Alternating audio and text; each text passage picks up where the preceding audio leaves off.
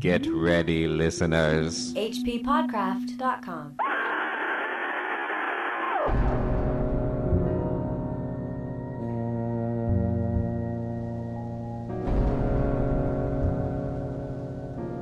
We were sitting on a dilapidated 17th century tomb in the late afternoon of an autumn day at the old burying ground in Arkham and speculating about the unnamable.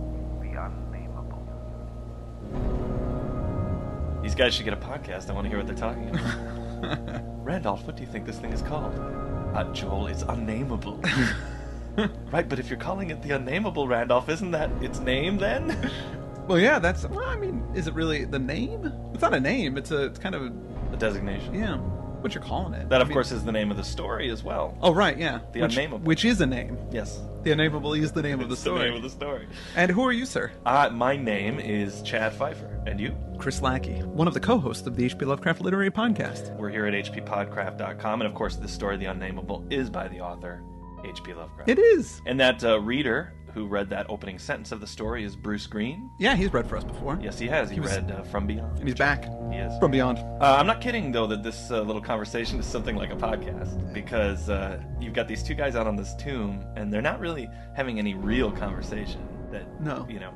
It's more produced in a sense. I mean, it's more like a dialogue in the classical sense, where Lovecraft is trying to get something across by having two characters talk. Right, yeah. And they're really discussing the writing of H.P. Lovecraft. Right. Yeah.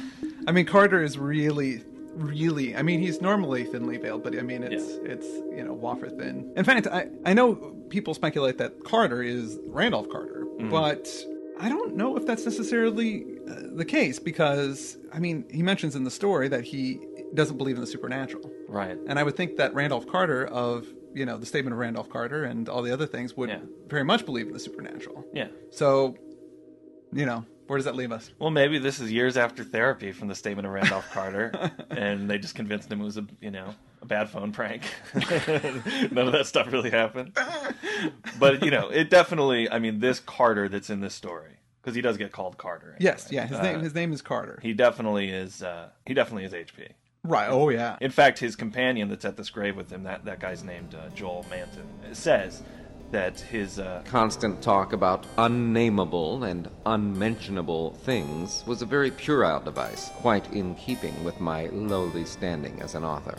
I was too fond of ending my stories with sights or sounds which paralyzed my heroes' faculties and left them without courage, words, or associations to tell what they had experienced. We know things, he said, only through our five senses or our religious intuitions. Wherefore it is quite impossible to refer to any object or spectacle which cannot be clearly depicted by the solid definitions of fact or the correct doctrines of theology, preferably those of the Congregationalists, with whatever modifications tradition and Sir Arthur Conan Doyle may supply. So, he's talking about himself. Yeah, you've got his stand-in defending the idea that there are sanity-blasting, incomprehensible things out there that deserve literary exploration. Yeah. And then Joel, his friend, who's a high school principal, says, there's only the natural world, and then there's the prescribed supernatural world that religion tells us is out there. Right. And with the Conan Doyle reference, I suppose he's talking about those fairies that, right. Doyle thought those pictures of the fairies. Yeah, the little girl took pictures of fairies that were really bad. Yeah. Big photographs. Yeah, which he believed in. And he believed in all sorts of supernatural. Yeah, supernatural things. There's all kinds of great stories about Conan Doyle debating with Houdini back and forth. Oh, right. Yeah, I read one in the Skeptical Inquirer that was great, where Houdini produced a trick. Houdini said to Conan Doyle, if I could produce a trick for you that you can't explain, but I'm telling you it's a trick, will you then follow my line of reasoning to say that somebody might have tricked you, say, on these fairy photos or any of the silly things you believe in? And Conan Doyle said, sure, and they did it. It was a spirit etching. Yeah, he took a wadded up thing and threw it up against a chalkboard. It was a little cork ball that had paint on it that went up, and Doyle had selected the chalkball, and the ball itself wrote on the slate.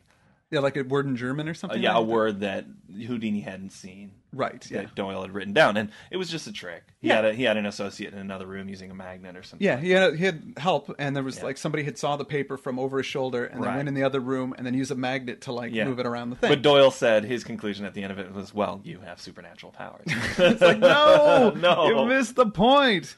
This conversation, I believe, was actually probably a conversation that Lovecraft had with a friend of his, Maurice Moe. Now, Maurice Moe was a teacher in Milwaukee, and they were correspondence buddies. The earliest letter that we have of them was written in 1914, so they've been friends for a long time. Okay. And they actually physically met in 1923, where he came out with his family to visit Lovecraft. And that was like the only time that they ever met. Maurice had a wife and 2 young sons, and they, just hung out and had coffee. And I think they went to Providence, and some of other Lovecraft's buddies, they went on They went a walk over it on the beach, like kind of this really rugged walk, and all the other writer guys wimped out and didn't want to do it. They're like, this is hard work, and Lovecraft's like, come on, this is awesome. Really, Lovecraft was the guy that was into it. Yeah, he was really into it, and then all 3 of them. Well, I guess according to Lovecraft, this is in one of his letters that he said that they pushed down on. I punched out a shark on the way. They were pirates. I had to defend us against.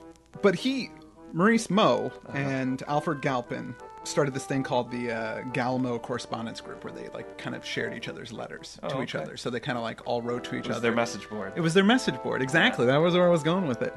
So this is like a real guy, and he was religious. Right. And so I'm assuming that this is probably, and this story was written soon after his visit, because they met in August of 1923, and the story was written in September of 1923.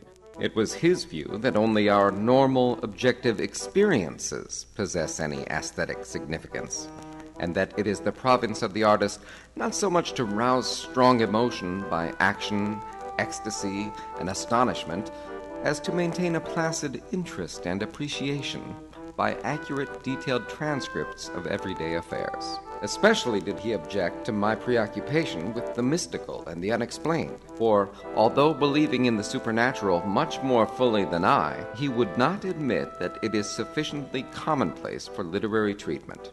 I find that outside of Lovecraft, that I don't read much in the way of supernatural stories. I'm much more of a fan of like Raymond Carver. Oh, right. Yeah. Or Dennis Johnson, or even Charles Bukowski, who sort of just describe life. Yeah. And then you take out of it maybe some larger things about the human condition. Yeah.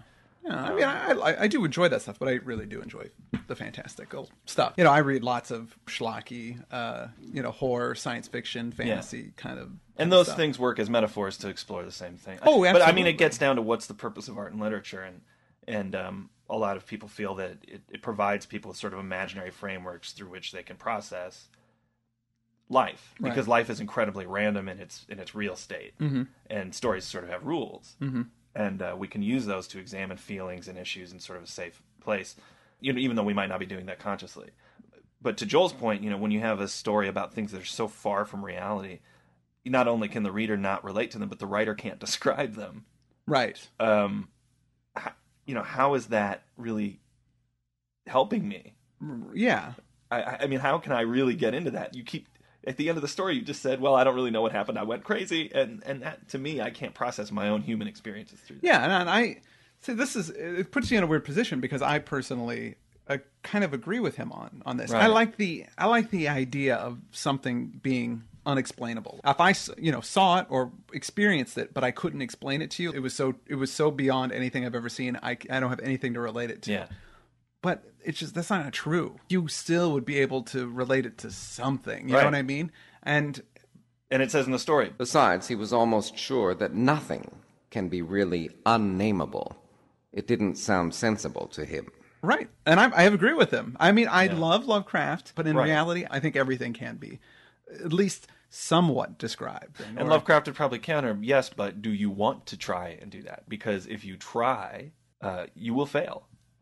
Because this is beyond our human faculties to do. And don't you cheapen the actual horror of the thing by even trying, Well, in the stories, I agree. Absolutely. Yeah. In the stories, I love it. Yeah. But in the reality of it, it's just not possible. Because if you experience it, then you had to experience with one of your 5 senses. Yeah. I would still be able to, because if you experience it through that filter, and then through that filter, I can correlate it to things that Right. Our Lovecraft stand-in is getting very frustrated with what you're saying, and something about the day makes him want to hit back. So he does. It was not, indeed, difficult to begin a counterattack, for I knew that Joel Manton actually half clung to many old wives' superstitions which sophisticated people had long outgrown. beliefs in the appearance of dying persons at distant places, and in the impressions left by old faces on the windows through which they had gazed all their lives. The appearance of dying persons at distant places just made me think of that old Time Life commercial where it was like, somebody burns their hand on a hot stove 100 miles away. Her sister feels the same pain. Coincidence? Yeah, Wasn't that how that went? Yeah, there was like four boys are walking in the woods. Suddenly, one of them levitates. Yeah, is lifted by unseen forces. Coincidence? All right. I'm gonna say this, and most people would probably think I'm nuts. Now, I'm not a huge fan of this story, The Unnamable. Okay. As I've been reading it, as usually happens when we do these, I liked it more and more. But my first reading, I was like, whatever. In fact, I asked you what it was about the other day because I couldn't remember, and you're like, some guys go into a cemetery and they talk, and then a monster shows up.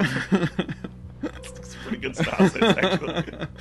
But the movie of this that was made in like 88 or 89, yeah, I think I like it better than this story. It's been a long time since I've seen it. I think I liked... There was sequels. There was Unnamable 2, and I think Unnamable 2 was actually closer to the story. Yeah, but that was called The Statement of Randolph Carter for some reason. Oh, right. Yeah, but it didn't have anything to do with The Statement of Randolph Carter. That one's on DVD, but the first one isn't for some reason. Yeah, no. I couldn't get it from Netflix. I wanted to watch it again, but I remember liking it. I know it's just a slasher movie, essentially. Right. I think they have them in the graveyard in the beginning. Yeah. Well, they capture one thing that I think in this story is really cool, which is the concept of leaving an impression in a window's glass because you've been staring through it for so long, which is suggested in that last quote. Yeah. That's really neat and used to good effect in the movie. Yeah, that was that's kind of common ghost folklore belief that, like if somebody died, you can still see there because they looked out the window enough that you could see their face. Somehow it gets an imprint. But I never my first exposure to that idea was the movie The Unnamable. Oh, right. I mean, it's not common. I guess it's been so obviously disproven that people don't really talk about it much anymore. I don't know where we're going with any of this discussion. Luckily, at this point, neither do these guys. No, so the story takes a turn because twilight approaches. Yes, the sun is going down. Right. And Carter says that after his friend had finished his scoffing, he wanted to give him some real evidence on a story at which he had scoffed the most. It was funny. Like he's keeping a list in his head. Well, he scoffed at this one, but boy, he really scoffed. This was the number one scoffing. Yeah. My tale had been called The Attic Window and appeared in the January 1922 issue of Whispers. In a good many places, especially the South and the Pacific Coast, they took the magazines off the stands at the complaints of silly milksops. But New England didn't get the thrill and merely shrugged its shoulders at my extravagance. The thing, it was averred, was biologically impossible to start with, merely another of those crazy country mutterings which Cotton Mather had been gullible enough to dump into his chaotic Magnalia Christi Americana, and so poorly authenticated that even he had not ventured to name the locality where the horror occurred. This writer, this character, Carter, he wrote the story, and then people didn't want it published. Right, they pulled in the Pacific, they pulled it off the stand. Right, well, something kind of similar happens to Lovecraft. Now, he, did a lot of writing with other writers, and C.M. Eddy Jr. was this guy that he wrote, 4 stories with. And, we're not going to go into those stories because they're really hard to get. There's one book that has a bunch of Lovecraft. It's a book that has all of Lovecraft's things that he did with other people that I've got a hold of. I got a copy of this. Yeah, one of our listeners sent it. One of our listeners said it. Which I thought was so neat. Yeah. They asked on the message boards, the forums there, if we were going to cover any of these stories. And I said, well, I'd like to, but I don't have a flipping copy of it. And one of our listeners, Mike Davey, was like, dude, I got an extra copy. I'll send it to you. And I said, what? So cool. So yeah. Now they're not readily available to everybody, so we're not going to cover those. We're not going to cover chronologically. They would actually, those C.M. Eddy stories would fall right after this story. Right. But we're going to move ahead to the festival and not do them. Yeah. One of them is called The Love Dead, and The Love Dead was a really creepy story that was about a guy who was a necrophiliac, a guy who had sex with dead people, and then he couldn't get enough dead people to have sex with, so he started killing people. And then he goes off to World War I, has sex with some dead people. It's really unsettling and gross. And basically the story caused a big stink.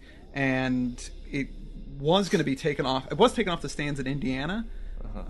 But the publisher of Weird Tales, Farnsworth, became hesitant after this controversy. It actually sold more magazines because of the controversy, so it was kind of a good deal. But Farnsworth became hesitant to accept stories from Lovecraft after that. And as a result, H.P. Lovecraft's later tales were, a lot of them were rejected. So Wow. he might be talking. I'm not sure about the actual timeline because it just gives kind of months. So maybe this happened right before he wrote the story, which would make sense. But I'm not exactly sure. Well, a lot of artists at the time went on that necrophiliac blacklist. I just wanted to say though that there are three other the Ciametti stories. The first one's called Ashes, which is really pulpy and awesome and doesn't make any sense. Okay. And it made me laugh out loud. So great. if you can find it, read it. The Ghost Eater is about a ghost werewolf. I love that. Which is awesome. Yeah. Again, not really a very good story. Wait, now hold on. Is it a ghost that got bitten by a wolf? No, it's a ghost of a werewolf. Okay, good. Okay, yes. And then there's another story called Deaf, Dumb, and Blind about a deaf, dumb, and blind guy who moves into a haunted house, which is... honestly, I couldn't get through it. Basically, the end of the story was, the guy had an assistant that helped him out. The assistant ran out, and then the guy was typing on he could still type on a typewriter. He lost his senses in the war in some kind of accident. And, God, it's just such a boring, terrible, Somebody was story. like, all right, people love The Haunting of Hill House. People love The Miracle Worker. We've got to get these things together somehow. But in the end, a ghost writes on the typewriter. Yeah. It's like, I got him. It's just, It's just terrible. It was. I don't think Lovecraft actually had much to do with writing that particular one. To get back to our story, right? Carter is talking about his story, The Attic Window. Right. This is a story that he wrote. Yes, because he's a writer. It takes something that was mentioned in Cotton Mather's book about some freakish kid that had been born in the Massachusetts colonies, but that's all that Mather touches on. And in Carter's story, the thing had grown up. It was out looking in people's windows at night. It was locked away in the attic of a house where it had been looking out of that window, and somebody centuries later had looked at the window where it had been, and their hair went all gray from what they saw. Right. Well, I mean, which I love that effect. It's great to see that finally in a Lovecraft story where somebody's hair instantaneously goes white. Yeah. But and people accused him of that being cheap sensationalism. But then Randolph pulls back the curtain a bit and says, hey, I found an old diary kept from 1706 to 1723. Yeah. And I also from his family. From my family. Yeah. And I also know about some scars on one of my ancestors' chest and back. Something had caught my ancestor on a dark valley road, leaving him with marks of horns on his chest and of ape-like claws on his back. And when they looked for prints in the trampled dust, they found the mixed marks of split hooves and vaguely anthropoid paws. Once a post-rider said he saw an old man chasing and calling to a frightful, loping, nameless thing on Meadow Hill in the thinly moonlit hours before dawn, and many believed him. Certainly there was strange talk one night in 1710, when the childless, broken old man was buried in the crypt behind his own house, in sight of the blank slate slab.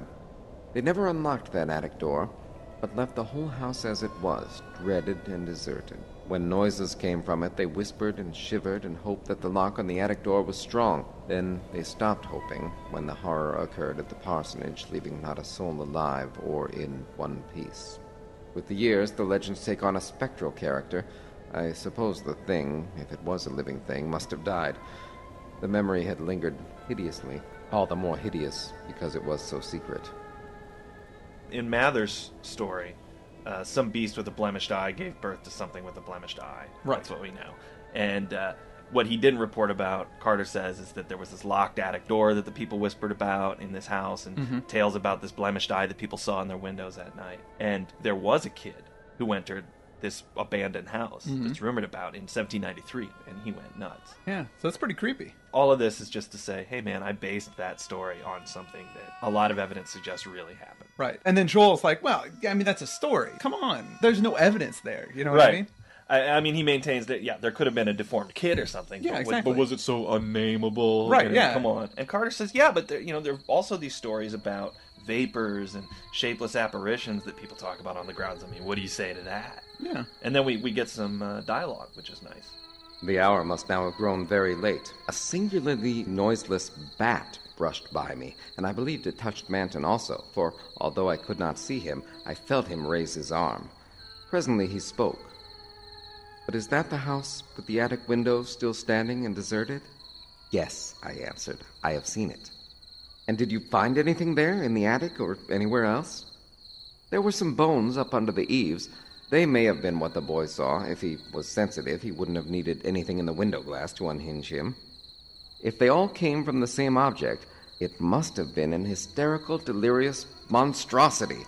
It would have been blasphemous to leave such bones in the world, so I went back with the sack and took them to the tomb behind the house. There was an opening where I could dump them in. You ought to have seen that skull. It had 4-inch horns, but a face and jaw something like yours and mine.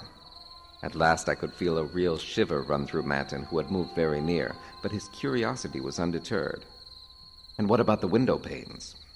They were all gone. One window had lost its entire frame, and in the other there was not a trace of glass in the little diamond apertures. They were that kind, the old lattice windows that went out of use before 1700. I don't believe they've had any glass for 100 years or more.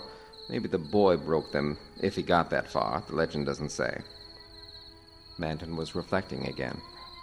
I'd like to see that house, Carter. Where is it? Glass or no glass, I must explore it a little. And the tomb where you put those bones and the other grave without an inscription, the whole thing must be a bit terrible. You did see it. Until it got dark.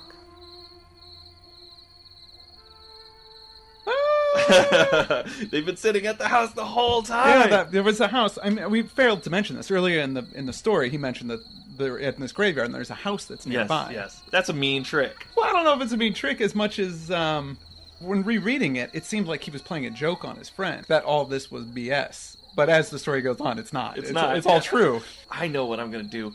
I'm going to take a guy out to Crystal Lake and tell him all of this Jason stuff. This is going to be hilarious. Not let him know that it actually happened at Crystal Lake. Yeah, and that guy's still at large. This is going to be hilarious. And of course, it's a pretty effective device because Joel lets out a little cry of fear. Uh-huh. And it's answered by something. And they hear a window frame open from the attic. Then came a noxious rush of noisome, frigid air from that same dreaded direction, followed by a piercing shriek just beside me on that shocking rifted tomb of man and monster. In another instant, I was knocked from my gruesome bench by the devilish threshing of some unseen entity of titanic size but undetermined nature, knocked sprawling on the root-clutched mold of that abhorrent graveyard, while from the tomb came such a stifled uproar of gasping and whirring that my fancy peopled the rayless gloom with Miltonic legions of the misshapen damned. There was a vortex of withering, ice-cold wind, and then the rattle of loose bricks and plaster, but I had mercifully fainted before I could learn what it meant.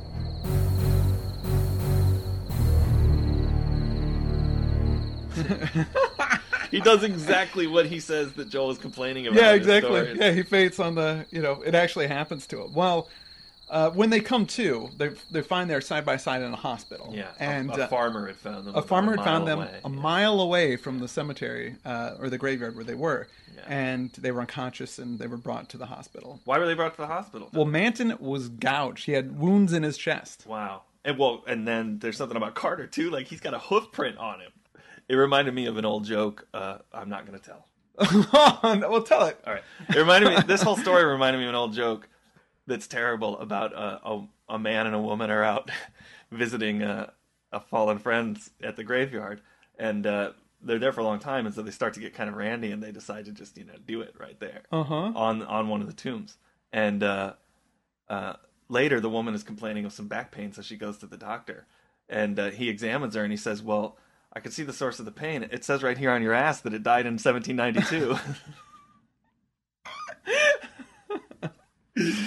That's a lame joke. That's a really lame joke. Right, Carter.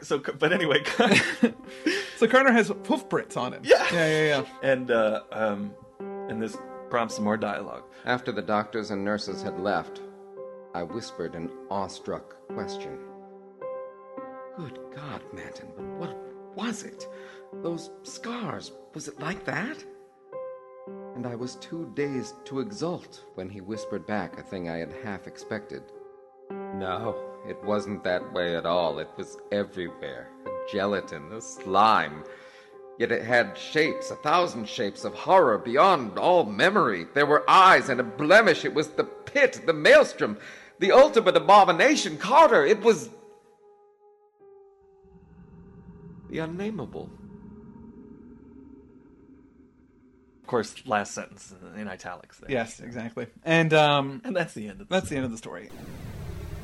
To me, this seems like a joke. Like, Lovecraft kind of is poking fun at himself and then writes a story where the characters...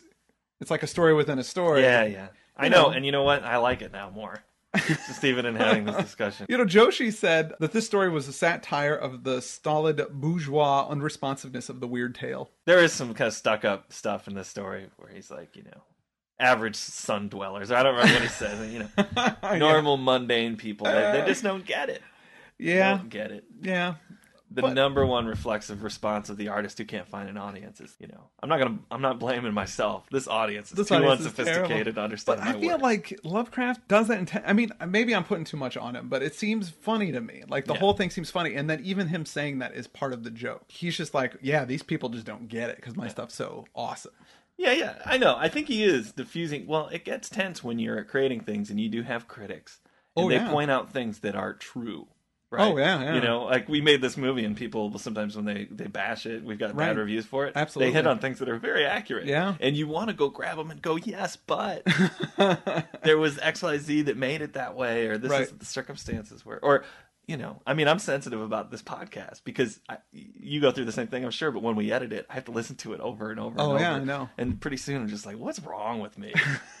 What? I just walk away and I just start making fun of it. I'll walk away and I'm like, oh yeah, here's another thing that reminds me of something from my childhood. And, oh yeah, that's really cool. That's a very accurate impersonation of yourself. I mean, if you're doing anything at some point, you're your own worst critic, and right. sometimes you want to just diffuse it, like, for example, by making fun of yourself, as I just exactly. Well, I mean, I get a little. This is a little strange thing. I mean, this podcast is an artistic endeavor for myself. Sure. Like we're creating something here. Yeah. But it's a creation that's based entirely off somebody else. Right. This is something that anybody that studies other people has to come to terms with. It's like, I'm never going to do the great things. Mm-hmm. I'm going to comment on this other person's great things. Yeah. And that's going to be my life and my existence. Yeah, that can make life hard sometimes. Sure. I mean, of course I do strive to do my own creative things. Yeah, right. But in this particular, instance, we are totally riding on the coattails of H.P. Lovecraft. Yeah.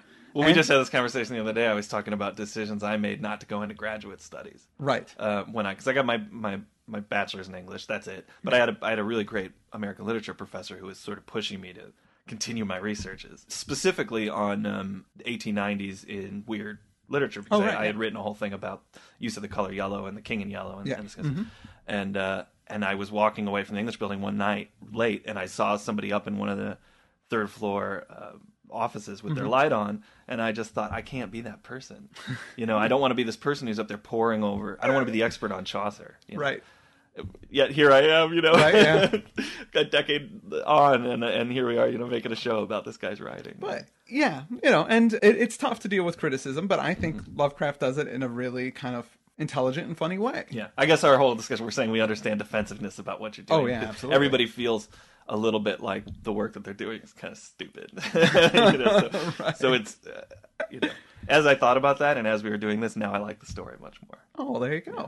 I guess maybe I was just reading it as a straight up monster story, and it falls flat as that. Oh yeah, no, but as a dialogue about one's own work, it's pretty cool. I think it's pretty cool, and I don't have anything more to say about the story. I don't really either. As we said earlier in the podcast, our next up we have the festival. The festival, which is about Mardi Gras, as far as I know. Yeah, that'll be timely. Yeah. That's a stupid joke. Do you know anything about that story? I think it's about a festival. Yeah, some kind of celebration. Good. No, I read it a long time ago, and I have a vague memory of. I think it takes place in Kingsport, and some guy comes back. It's great that I'm speculating what the story is about. A guy comes back. I read it a long time ago. Yeah, he comes back from wherever he lives to Kingsport because every year they have a festival, and it's kind of an arcane sort of mystical order, druids, witches, something like that. Gotcha. And I think that's what the whole story is about. Probably you should cut all that. We'll see what happens. Ladies and gentlemen, this is the type of insight that you are donating your hard-earned money to support. Well, okay.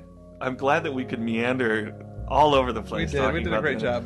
So we'll see you next week when we talk about the festival. I'm Chris Lackey. I'm Chad Pfeiffer. And this has been the HP Lovecraft Literary Podcast. HPPodcraft.com.